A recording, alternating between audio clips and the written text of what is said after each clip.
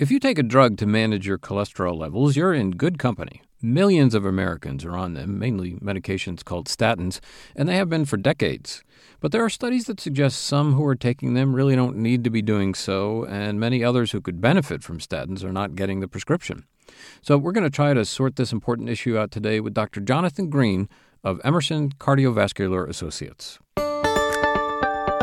This is HealthWorks Here, the podcast from Emerson Hospital. I'm Michael Carisse, and Dr. Green, perhaps it would be best to start with reminding everybody what cholesterol is exactly and why it gets so much attention. So cholesterol is a byproduct of the body that is directly related to the amount of plaque in the arteries and is associated with heart attacks and strokes. So if you have a lot of circulating bad cholesterol, it can increase the amount of plaque in those arteries, and those plaques can cause heart attacks and strokes. However, good cholesterol numbers can help reduce the amount of plaque in the body. And not all the cholesterol in the food we eat is bad either, right? No, that's exactly right. Some of the cholesterol in food is not associated with poor outcomes, and figuring that out has been a challenge over the last 40 years. So as I mentioned, there's some discussion in the medical community about who should be taking these medications to manage cholesterol, and I'm just wondering if you could break down the categories of patients that we're talking about here. I think the first step is to separate the population into two groups. If you've had a heart attack or a stroke, or you have diabetes, or you're actively smoking, you need to be on a cholesterol medication because the benefits of those medications really is not questioned in the cardiac literature. The bigger question is patients who have not had any of those issues. And for patients who have never had a heart attack or a stroke or diabetes, it's really an individualized decision between the doctor and the patient depending on who that patient is and what their numbers are. So, for example, in 2013, we changed the way we manage cholesterol. We used to just say if your number was above a certain amount, you should be on a cholesterol medication. But now we take the whole patient. And so if you have a patient in your office who is a certain age and has certain risk factors, they may need a cholesterol medication. However, you have that same patient and they don't have certain risk factors, they may not need cholesterol medication, even with the same numbers. And what are the risk factors that you pay most attention to? So high blood pressure is one. Actually, ethnicity is another piece of the component. The age is probably the most important determinant. And then the presence of diabetes or smoking can really impact whether someone needs a cholesterol medication. Talk about the age factor a bit more. When do you start to pay more attention to cholesterol? We usually start making these calculations once a patient reaches age 40. At the 40th birthday in the doctor's office, that's when we have this risk assessment to determine whether cholesterol therapy needs to be thought about.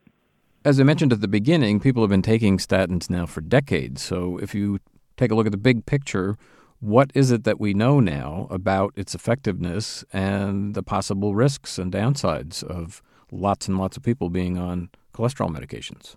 I think that something to start off with is that in 40 years of cardiovascular research, one thing that we know to be true, after all millions of patients of data is put together, is that there's a direct association between the level of bad cholesterol and the amount of heart attacks and strokes. And this is not debated in the cardiology community, that the higher the bad cholesterol on average is associated with a higher risk of heart attacks and strokes on average.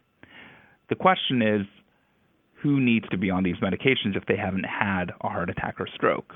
And the debate centers around the fact that we know that patients who go on these medications have lower risks of heart attack or stroke, but it's a small number, absolute number. And so that's where the calculation gets made when to put a patient on medication. So for example, let's say I have a patient in my office and I calculate their risk of having a heart attack or stroke over the next 10 years is above 20%. My recommendation is going to be to place that patient on a cholesterol-lowering medication to reduce that risk over the next 10 years. But that's a commitment for the patient to take the medication for 10 years to have that benefit. And over 10 years, there is a risk of side effects.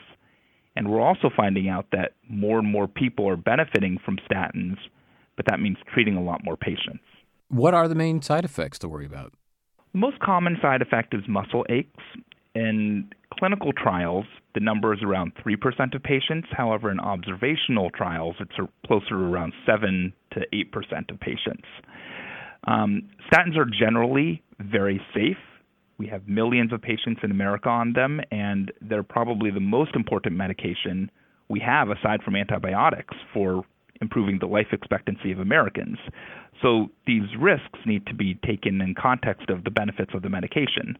Rarer side effects include liver problems, and one question that I always get asked about is whether memory loss is associated with statin therapy, and the answer to that question is the jury is still out. Are there any cumulative impacts to being on statins for a long time? Not that we have seen in current studies, and we don't have studies that have gone on for 30 years that are randomized, but observationally, we have not seen that. So, of course, medication's not the only option. You can make headway with cholesterol levels with diet as well. So what's your main advice for folks about using diet to improve their cholesterol? So we know that bad cholesterol comes from animal products and animal byproducts such as dairy and butter, and also from lobsters and shellfish and shrimp. So the main way to reduce the amount of bad circulating cholesterol in the body is to reduce the intake of these parts of the diet. And generally speaking, how effective are dietary changes, and do they accomplish as much as the medications do?